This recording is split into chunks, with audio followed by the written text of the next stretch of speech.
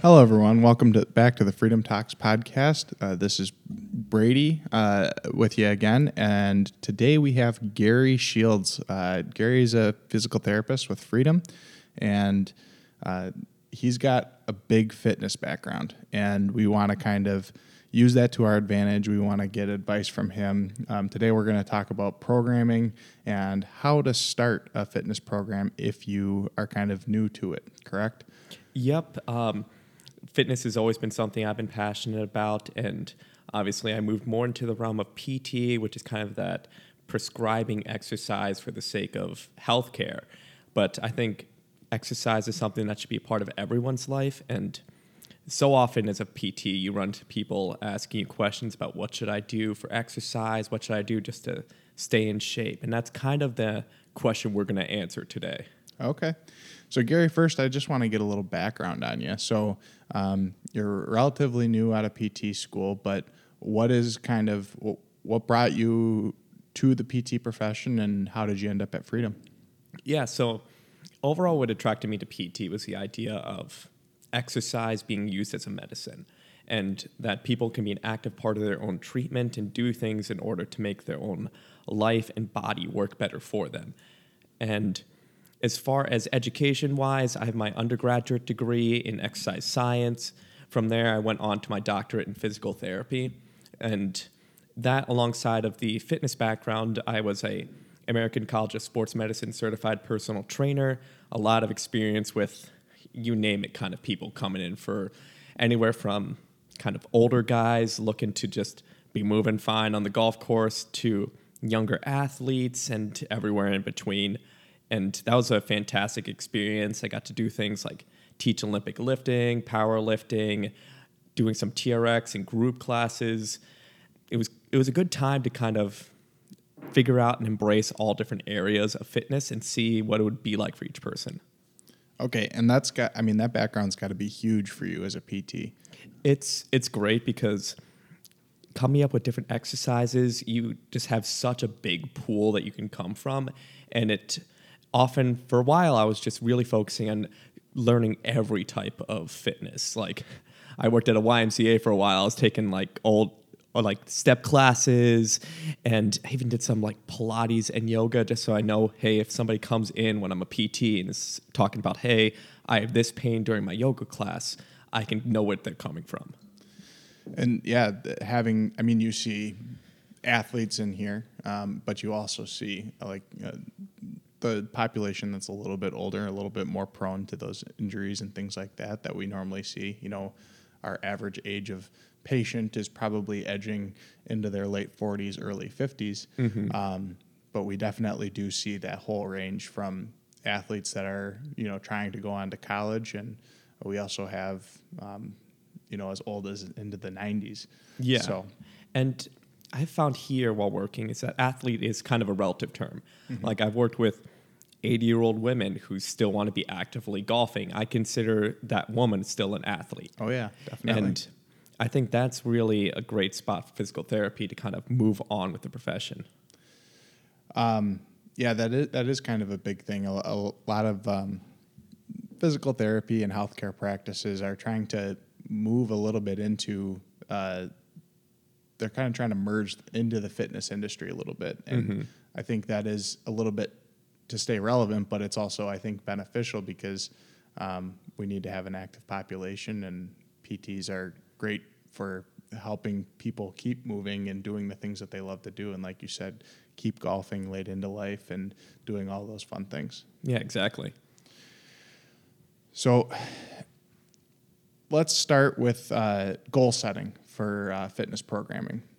Yeah, so oftentimes whenever people ask, what should I be doing for my workouts? First question is, what's your goal?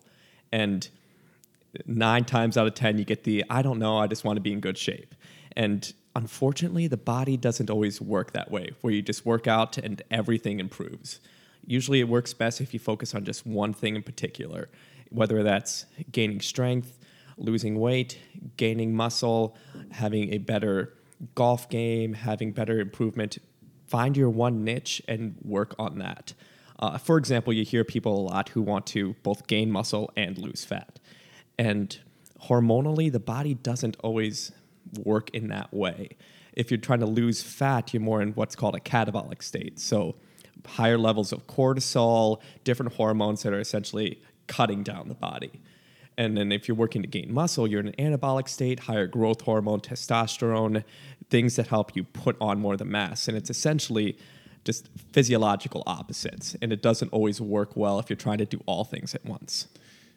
Yeah, and I think the important thing that at least I've seen is goals can also be more than just do I want to lose weight or do I want to gain muscle? It can be I want to improve my golf game. Yeah. I want to be a better men's league hockey player. I want to be better at soccer. You know, all of those things. And those I think are fun goals to work towards because A, you're getting better at something that you really like. But in the meantime, you're also becoming more physically active. You're becoming more of a physical specimen, training towards those goals. So one thing I do want to kind of start with, what are the time periods that you should really be looking for goal setting? Ideally, I mean, you want to give a good amount of time in between reevaluating your goals. I like to have goals set very specifically in the beginning.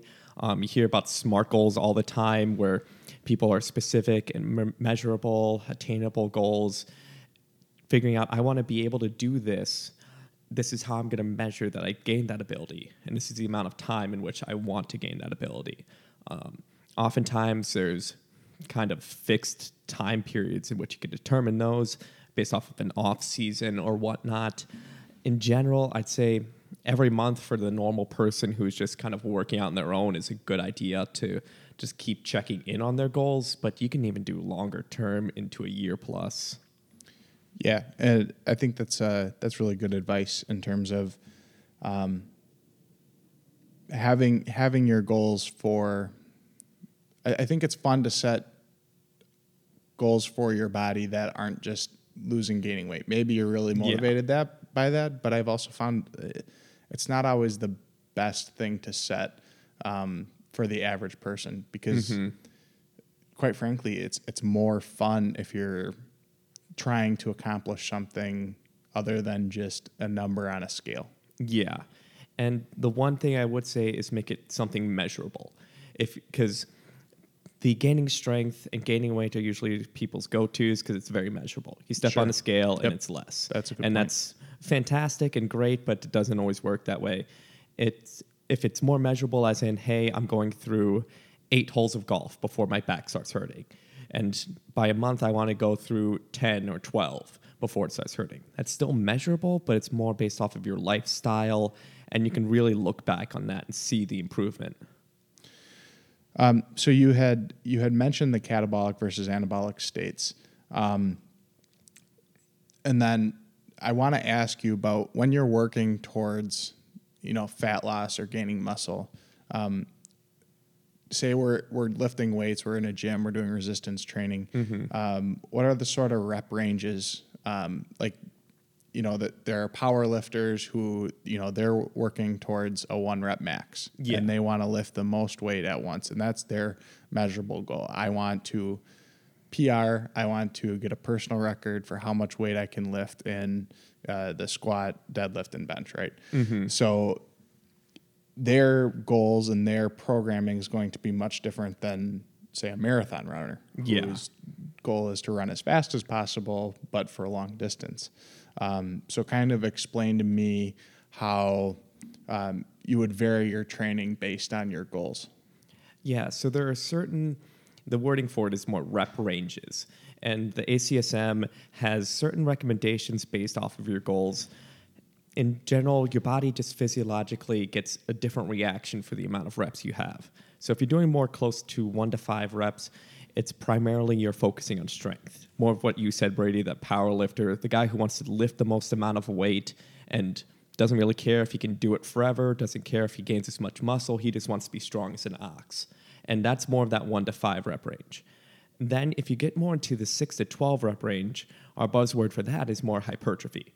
So that's the amount where you're really gaining muscle, you're causing more of those micro traumas within the muscle, you're getting the acidic pH, and you're putting the entire muscle in an environment in which it wants to grow.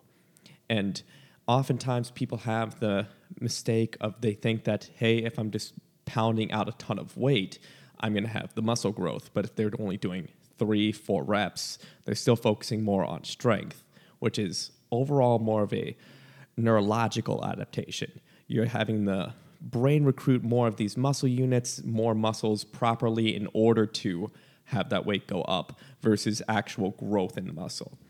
And then the final rep range is more of that 12 plus reps. And that's more for the muscular endurance. You want to be able to do something pretty often for a lot of repetitions, and you want to be able to do it well. And now for the endurance, you won't gain as much of the muscle mass because you're not having enough load on the tissues in which they need to gain muscle. In fact, you're actually telling the tissues that you want to have smaller muscle mass because it's more energy efficient. I always mention it's kind of the idea of how many marathon runners do you see that look like Arnold Schwarzenegger? Like, there's none, because it's not efficient for them to have very large energy-consuming muscles. They need to have more of the leaner kind of look. And those are overall the general rep ranges. So if somebody is coming to me and they're saying, hey, I just want to get really strong, I'd have them do more of their lower reps. Whether it's with the lifting, a lot of people think, oh, it's a power lifter automatically. But that could be, say, an 80-year-old woman who wants to get strong enough that she can get out of a chair without using her arms. I have her doing a set of 3 chair squats. And for her, that's a 3-rep max.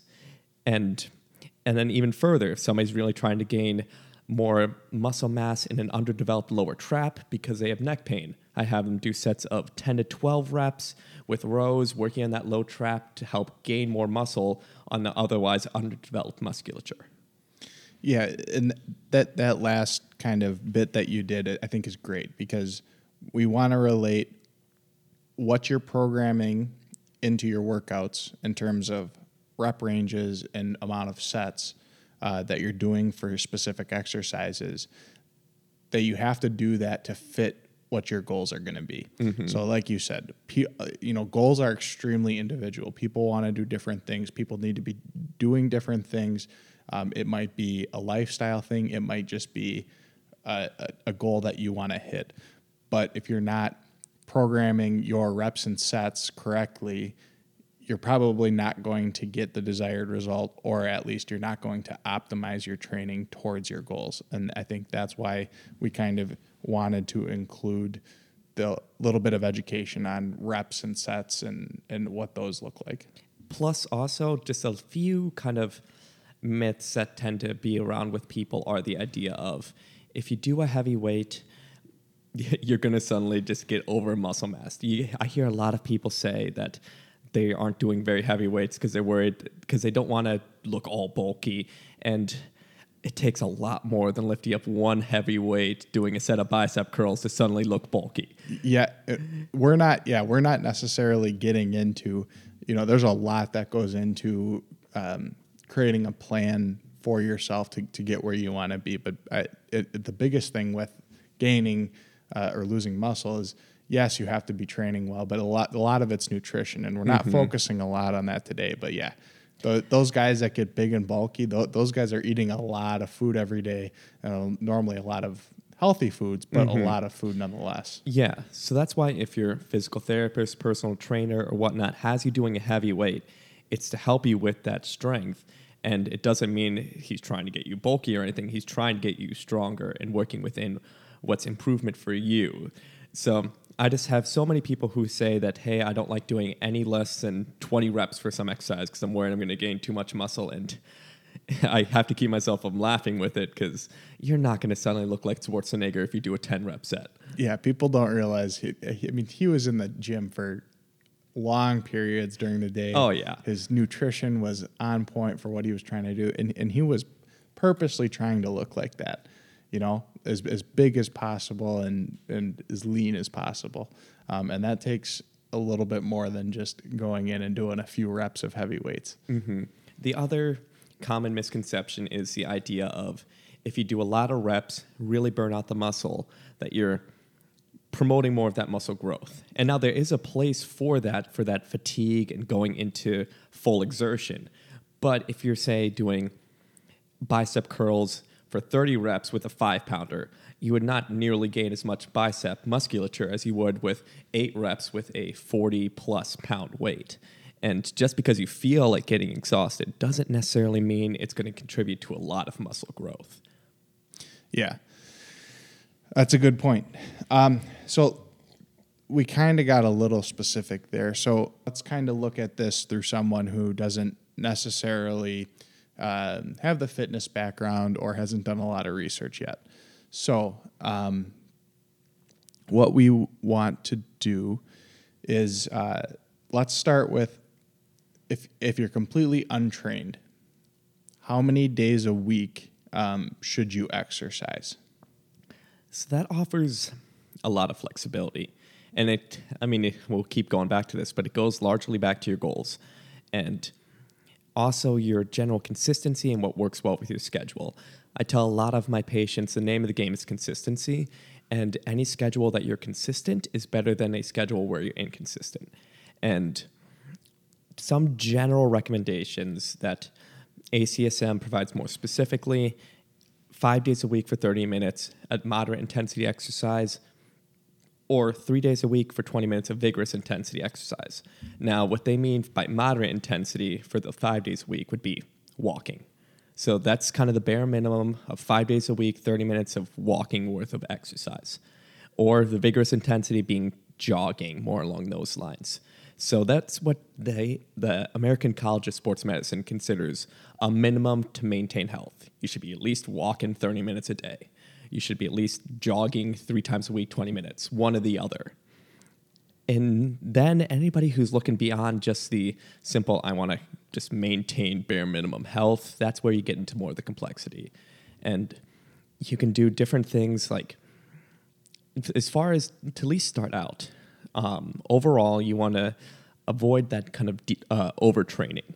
So part of that is learning to program in rest properly. In general, for when you're working a muscle group, you want about 48 hours rest before you work it again. So say you're working legs one day and you're doing a lot of leg exercises, whatever that may be, wait at least 48 hours before you really work the leg exercises again. And another general rule of thumb is if you have more than 3 or 4 days rest, you can have a little bit of a detraining property where you start to lose a bit of what you gained over the week. And that's kind of the cutoff on amount of rest time in between workouts. So with those in mind, there are a few ways that people like to do the programming. One is focusing on full body lifting. The other is more of focusing on different muscle groups. So with the full body lifting, it's a little bit advantageous because you don't have to do it as often. You have to wait 48 hours for the body to recuperate, so you wouldn't be working out every day. The split routine, you be working out more often, but when you do it, you can really spend a lot of time on those choice muscles. And that's where it's largely up to you. If you feel like you can only work out 3 days a week, full body routine's probably for you. If you feel like they're like, hey, I want to be at the gym 5 days a week, I really want to hit it, split routine might be more of your thing. So before we get too far into this, we want to explain. So we're going to take a look at this. Let's say you have some resistance training. So you've got dumbbells, you've got maybe a bench press, you're able to squat, you're able to deadlift. You've got a pretty full range of tools at your disposal. So we're talking maybe going into a commercial gym, maybe a gym at a high school, whatever you're going to choose. So a split routine, explain to me exactly what that entails. So there's many variations. I'll kind of touch on more of the simplest one. More the layman's terms is a push-pull routine. So you have one day, we do a bunch of exercises that involve pushing. The other day, a bunch of exercises that involve pulling. And that's a nice layman's terms kind of way of using anterior chain musculature versus posterior chain. So that way you're focusing, say, on your push day, a ton on shoulder press, bench press, things where you're pressing a ton, doing a lot of shoulders, a lot of pec, tricep, the muscles really involved with pushing. And then the opposite day, you're doing a pull routine, working lats, working your upper back musculature, working your low back with some deadlifts maybe, working the other side of the body to help balance it. And so the benefit of this kind of routine is more of the, for lack of a better word, sort of bodybuilder mentality of you can put in a lot of time for each muscle because you have a whole workout dedicated to that area. But like I mentioned earlier, this is more of a routine for those who are really like, hey, I enjoy going to the gym. I want to go 5 or so days a week. Not as much for those who are like, hey, I only have time for a couple days. Yeah. So I think there's, that's a good point. So at least my experience with push-pull routines, I think you can also kind of incorporate that into a full body routine schedule as well, right? Oh, absolutely. I mean, so like, say you're working out 2 to 3 days a week and that you're saying that's all I have time to lift for, right? So I feel like a good way to, if you're doing a full body routine, is on one of the days you want to hit some kind of squat or something that's going to hit your anterior chain muscles in terms of quads, a lot of knee flexion involved, and then you can put in a push like a bench press, and then a pull like a barbell row or rows in general, and then you can kind of have a few accessory exercises depending on the time that you have, and then 2 days from then, or like you said, waiting 48 hours and then doing a something that's more of a hip hinge. So that would be your deadlift, maybe your something along those lines, and then also doing the push pull with the upper body again, and focusing on those compound lifts to get those things in. Yeah, and that kind of leads towards the sort of prescribed exercise for a full body routine. Kind of like you're saying, where in your whole day, you include both elements of the push and the pull. And you focus a lot, just like Brady just mentioned now, on the compound lifts. And by that, we mean the lifts that use the most amount of muscles. So squat, you're using a lot of muscles with the squat. Deadlift, you're using a lot. Bench, you're using almost the whole upper body. Those kind of lifts are the ones you'd want to focus on because, one, they're efficient. You get a lot of muscles worked within a short period of time. And 2, you're covering basically all your bases for the areas. You're getting every area kind of worked on, both anterior chain and posterior chain, enough to help ensure you don't have any of the common muscular imbalances. Yeah, and so I guess getting back to the difference between the full body and the split programming, it feels like, at least from my understanding, that the split routines is going to allow you to get those compound lifts in, because I think those are essential. You would say that would be essential, no matter how you're programming them in. We need to hit those compound lifts because, like you said, we're using more muscles. It's going to make you healthier, get more joints moving at one time, and promote more hypertrophy throughout the whole body. But the split routine might allow you to work in more of what you'd call an isolation exercise. So those are like your bicep curls, your tricep extensions. You're only moving one joint at a time. But if you really want to do those exercises, you might be better off programming it into a split routine rather than focusing on those things during a full body split if you have less time. Yeah, because you get a little bit more time with the split routine, so you can do those isolations. Like if you really want to just work your shoulders a ton and you're like, hey, I want that to really improve, you can do that in a push day, have a lot more time versus a full body day. If you've done bench, squat, deadlift, rows, you're pretty taxed after that because you've just worked a ton. And you've just had probably a pretty long workout and at that point. And just had a very long workout at that point. Yeah. And the chances of you really spending another 15, 20 minutes to burn out your biceps are, 1, you'll probably be too fatigued for it, and then 2, you probably won't have enough time for it. All right. So I think we have a good understanding of what the difference between how we're going to choose. A lot of it is time based and how often you want to be in the gym. And that's correct, right? Yeah. So I guess if you're looking at this from a newcomer, you kind of have to, it's part of your goal setting. You got to decide, how am I going to be consistent? How many days can I realistically put into my workouts and be consistent every week? And from there, I can choose, okay, do I want to choose a full body program or do I want to choose a split program? Yeah. All right.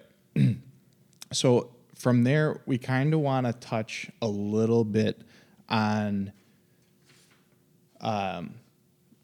pain and kind of working around injuries. Should you work around injuries? When should you see someone? When should you seek advice? So let's just start with, we see a lot of patients that have chronic pain issues.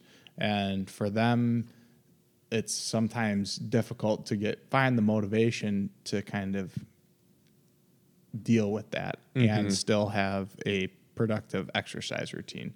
So what advice would you have for them? The first one is the idea of don't stop exercising, don't stop moving. There's so many people that I've seen who've had back pain for years and years. So in order to avoid the back pain, they stop moving their back. And then they notice over the years they've gone from being able to move their back pretty well but with pain to not being able to really move it much at all and then still having the pain. So it's a use it or lose it is usually the term people throw out there, but you don't want to get into that cycle of I'm hurting, so I'm not going to move because movement causes pain. It doesn't always necessarily work that way. Now, with this, there's a little bit of care, and often that's where you are best off talking to a PT because they can really guide you on what movements are good, what might be too much, might be too little. But with all that in mind, know that movement, the body thrives under it. The body thrives under loading. Like, you need to still be exercising. And to have it, get in that mindset of blaming the exercise or blaming the movement for causing your pain isn't always the best thing for you long term. And I think the great part about you guys being PTs and things like that, I mean, we went over all of your qualifications beforehand. You're really good at teaching everything from using a TRX, which is a suspension system that can make things like the squat a little bit easier, add assistance to the squat. You're still able to program those compound movements into somebody that has chronic pain. It doesn't mean that, instead of not squatting at all, it's better to do it with a little assistance.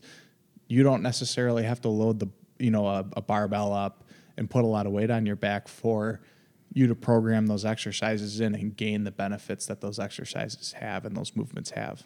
Yeah, absolutely. To provide an example, I was seeing one individual who was avoiding squatting.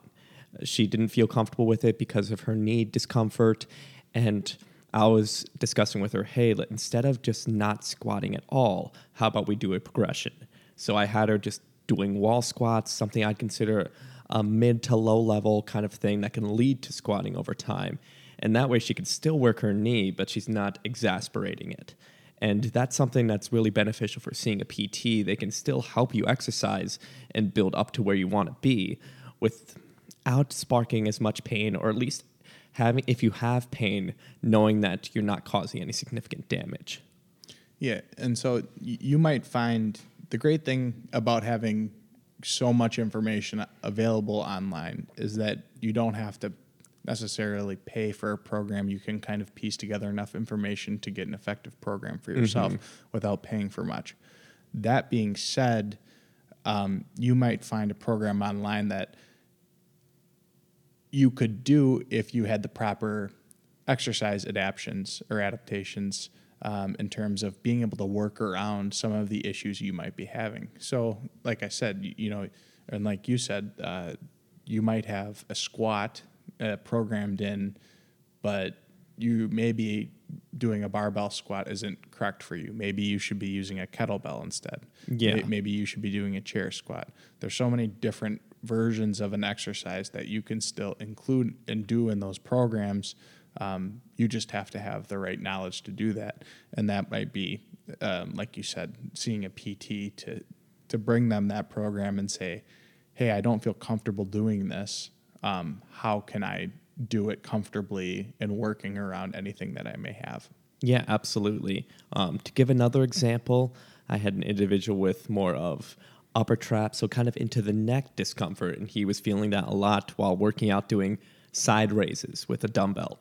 And strong guy, great shape, but he was really having some neck discomfort. So just a simple adaptation of instead of him doing it straight to the side, working more in the scapular plane, led to far less symptoms, helped with resolution of symptoms. He could still work his shoulder without having to worry about causing the neck symptoms. And that's the kind of stuff that the PT can offer you, the adaptations to your workout, and then also adding in things more for muscular imbalances. One of the most common ones that you run into at the gym are people who are more front anterior heavy with the exercise. Like Brady mentioned, you can get a lot of routines, but often that's one of the pitfalls of them, is that they tend to be a little too anterior heavy. And that's where PT can come in and give you suggestions more in posterior chain so that you have better shoulder health, better back health, and make sure that the routine you're doing is perfectly balanced so that you cover all areas well. So I just want to break that down a little bit. So when you say anterior based, what kind of exercises are they including, and what, if they're not including the posterior chain enough, what exercises may they not be including in that exercise program? Yeah, so by anterior, I mean front of the body. By posterior, the back part of the body. And so the anterior or front kind of body exercises are, the cliche of that guy who goes in every day and does bench press. Sure. They always wanting to do kind of those glory muscles up front that everyone's seeing, but not working on, say, their lower traps and doing the lat pull downs in the correct form so that way their shoulders look really far forward. It's pretty common in a multitude of sports. You see it a lot in swimmers, actually, because they're doing the freestyle, a whole lot of front shoulder, and it's part of the nature of the sport. And they end up with a little bit of impingement issues, more of that front shoulder pain. And we do in PT a lot of working that back muscles, getting those shoulders farther back, both posturally as well as strength-wise. And you can see a pretty good result just on making sure that balance is present. Yeah, and that's, again, PTs are awesome because they have this knowledge and they can make sure that you're going to stay healthy as well as look really good if you're, in the gym really hitting it hard. So let's get into a little bit of, maybe you don't have chronic pain, but we do want to stay healthy, like you said. So how are we going to avoid injury at the gym so that you can continue working towards your goals? Because if you have a major injury, that's really going to set you back. Yeah, and part of that is kind of listening to your body. If something is feeling uncomfortable or something is feeling like you're overworking it, it's a little bit of the keep it simple, stupid kind of method. Listen to your body, give yourself a break, and then being careful with your progression. Now, I don't want people to be afraid of adding more weight. Very often you have people who come even into PT or personal training, and you advance their weight and they have that little bit of anxiety coming in of, is this going to do something bad? Is this going to hurt my body? The body thrives under progressing loads. So by increasing the weight, the body thrives under that, and it does well constantly challenging itself. But you want to be wise with how you do it. You don't show up one day and squat a certain amount, and then the next day you come into squat, just add 20 pounds. You want to have it be gradual. I've seen, the professionals can even go up 1.25 pounds every week. So really gradual. Oftentimes the general rule of thumb is no more than a 5-pound increase in something, and wait till you can fully do the reps. A lot of times for the people who I see in here who are a little bit more wary, kind of used to that chronic pain, I'd say that if they're exercising, doing either PT exercises or their own, wait until you can do the exercise successfully for 2 weeks. And then after that, progress it forward. And that gives you more than enough time to know that you can confidently handle that load, and then give your body that progression that it thrives under. Yeah, that's great advice. So now that we've gone through, given some general advice on staying injury-free, when and how When are physical therapists great to consult when starting a routine? Yeah, overall, I think anybody could benefit from talking with a PT before moving on with their routine. I mean, personal trainers are fantastic. So there's some very talented personal trainers out there, but a physical therapist is a doctorate degree versus personal training. At minimum, you need a GED and then the continuing education to receive the national certification. So they're knowledgeable, and many of them are fantastic. But to have that doctorate education, you get a step above, and you get a lot more biomechanical analysis and really looking through to make sure you're on the right track with things. And also, you mentioned the money-wise with it all. People drop a lot of money on personal trainers, different fitness equipment. I mean, if you're listening here, think of how much money you've spent on things like Fitbits, new jogging shoes, different gym clothes, different equipment like foam rollers, dumbbells, all the random things they have on the market. When you compare that price to the price of a self-pay physical therapy visit, it's really not that different. I mean, people drop a lot of money on personal trainers who, like I mentioned, they can be fantastic, but they're GED level education quite often. And why not spend, say, $50 more on making sure you're seeing somebody who's incredibly qualified, really knowledgeable, and can help you get a good routine versus spending that $50 on a nice new pair of Nike shoes that you're just gonna put back on the shelf when you give up on your routine. That's right. Yeah, you get injured and all of a sudden you can't use all that fancy equipment. Right. So that's a good point. And again, physical therapists, like you said, the education is crazy. You have to have your college degree, and then once you have your undergrad degree, you have to go to grad school. That's 3 more years. It's incredibly focused on the anatomy and everything that could possibly go wrong with the human body and how to kind of rectify those issues. And so they're a great resource to use to help create your fitness program to make sure that you're going to get the most benefit out of it, as compared to, like you said, physical trainers, great, or personal trainers are awesome. They can help you stay on track. They can help you keep you accountable, but they just don't have all of that training that a physical therapist does. And I don't think you're going to hear a lot of arguments otherwise. Yeah, and especially if you have other health factors in mind. Like if you're an older person with osteoporosis, if you have any heart issues, high blood pressure, diabetes, these are things that a personal trainer doesn't necessarily cover in their education. Like their education covers really, really well if you're a young, active, healthy person who wants to just get in better shape. And even then, things can come up that are a little bit out of their scope of practice. And that's where you can have better tailored and safer kind of advice if you've seen a PT beforehand. So at the end here, I just want to let's go over a few exercises that you really like and choices that you can make to include in your routines, and help you kind of choose how you want to make your routine. So let's start with cardio. With cardio, how many times a week should you be doing it, depending on your goals? And how should you be choosing to do that? So there's a lot of debate within just the fitness realm about different types of cardio, how often you should do it, the effectiveness of it. Like Brady said, it depends a lot on your goals, but the one you'll be seeing a lot if you're just Googling different cardio is the debate between long duration and interval training.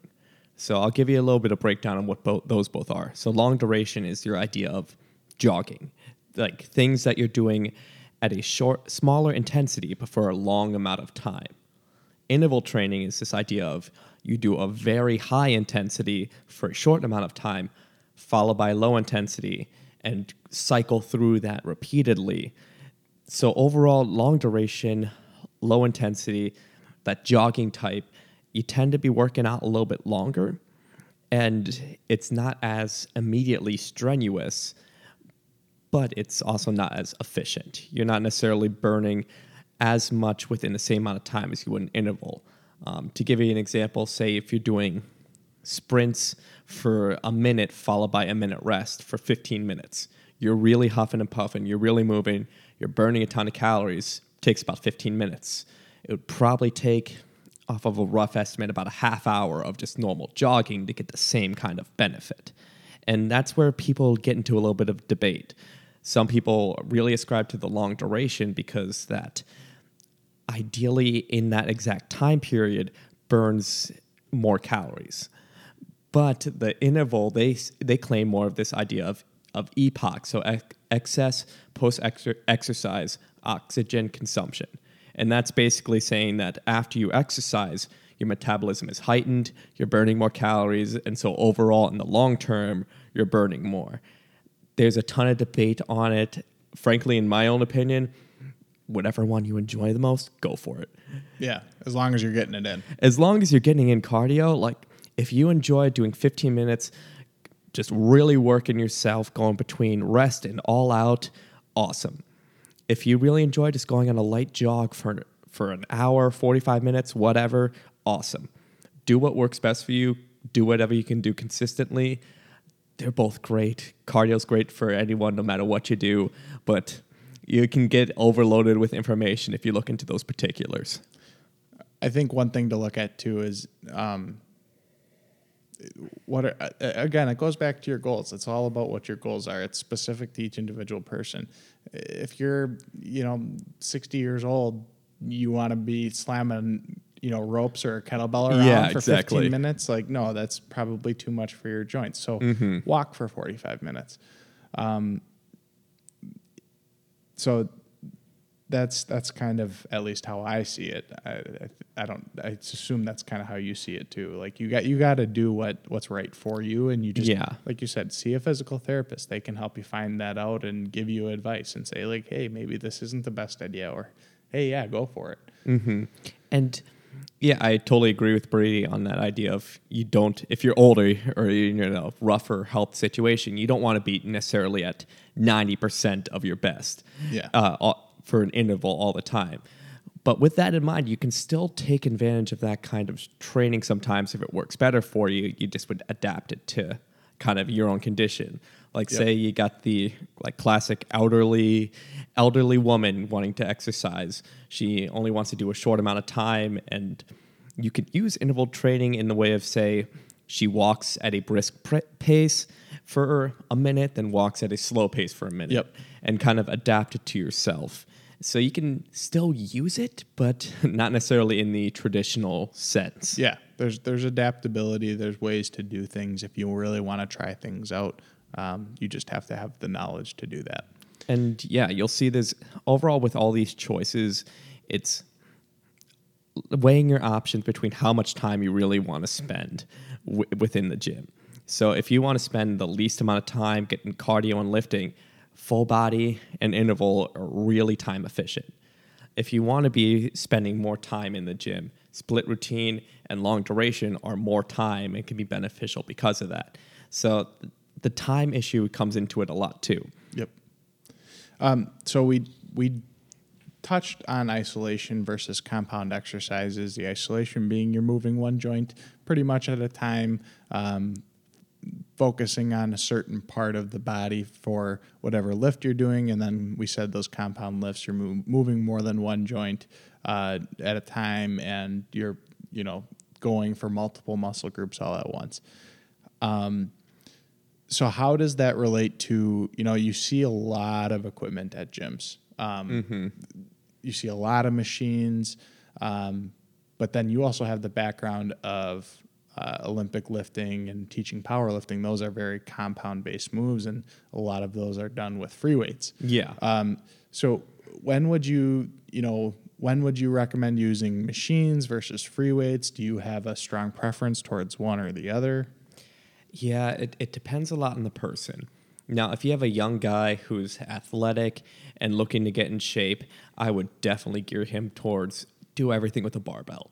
But that's my own preference of you can really stack on the weight. You can do a lot of that powerlifting. You get a lot more bang for your buck with it. You're using a lot of muscles within a shorter period of time.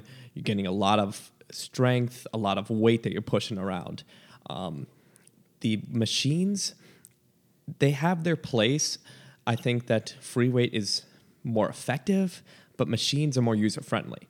Like if I have a lady who's 65, never picked up a weight in her life, there's no way I'm going to have her just swing around a clean and jerk with a barbell. Like I'm going to have her go to the machines, do leg extensions. It's really easy. You move your leg up and down. You're working your thighs. Awesome. And I think that's the benefit of machines. And then going more into the isolation versus compound, again, they both have their place. Compound, I think, overall is the greater priority. And I believe you mentioned that too, of the idea of you're using a lot of muscles. It's a really efficient use of your time, and it's really necessary for strengthening. Isolation is good if you're going for more of the, I like to say sometimes kind of the glory muscle sort of look. Like the bodybuilders do a lot of isolation. With that being said, they also spend 2+ hours in the gym really burning it out. A lot of time. Now, it can be good if you're say if you're more of a normal individual. If you have one area is just really darn weak and it's holding you back from a lot of things, you can isolate that area and work that hard. From the PT front, I see a lot of individuals with weak hip abductors, that side hip muscle. I isolate that in, not working anything else, and just strengthen the heck out of that so that they're not using, say, the stronger hip flexors to compensate for it. So I think there, for a normal individual, it has a place. And then also for more of the kind of glory lifting side of, if you really just want to have great triceps or whatever, go crazy on tricep extensions all day, and it can definitely help you out. But if you're somebody who's really wanting the best bang for your buck, doing the compound lifts, and by that I mean, just as a reminder, like the squats, the deadlifts, the using a lot of muscle kind of exercise. Yeah, and people always think I want big triceps, I got to do tricep extensions. Well, you can vary your bench press by bringing your grip in a little bit tighter, hit the triceps more during that lift, but still gain the benefits of working, more of your body. Yeah, exactly. And people forget that they're working all these different body parts. Like let's use bench press, for example. You're using your pecs, you're using your anterior deltoids, you're using your triceps for that last extension. Oftentimes people are in a position of a shoulder retraction, so that's getting a little bit of the upper back as well. You got some of the intense power lifters who are straight up planting their feet hard on the floor. Yep. A lot of back arch. I mean, some of them can have it be practically a full body workout, but overall it's a lot of that front muscles. You're working a lot of areas. So people saying, oh, I did bench, I haven't worked my triceps yet. Yes, you have. You did tricep extension at the end of your bench press. Yep. All right. Is there any parting words that you would have for us today in terms of creating a program? And I mean, we went over all the basics, but if you have any drive home points, do you have anything? Overall, just everyone needs to find something that works for them. Like if it works for you and it's keeping you healthy, then it's the best choice. And sometimes you just need to get started. If you're feeling uncomfortable with getting started on your own, ask for help. You have PTs, you have knowledgeable friends, personal trainers, you have resources available to you so that you're not entirely on your own. Frankly, everyone should be involved in some sort of exercise routine. And going back to what we were saying earlier, just that walking 30 minutes a day is very much a minimum. And there's so many people within the U.S. that aren't even coming close to that minimum. I think a lot of health issues can just be kind of taken out of the equation if you just start working on the exercise. Yep. There's something for you out there. It's just a matter of having the knowledge and getting the right help to do so. That's awesome. All right. Well, thanks for coming on. It was fun talking with you, and hope you have a great day.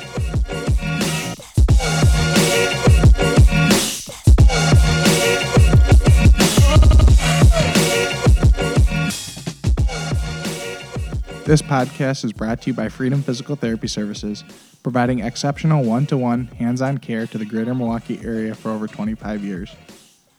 Our physical and occupational therapists prepare custom plans for your condition to relieve pain and improve performance. Allow us to help you enjoy more freedom at freedompt.com.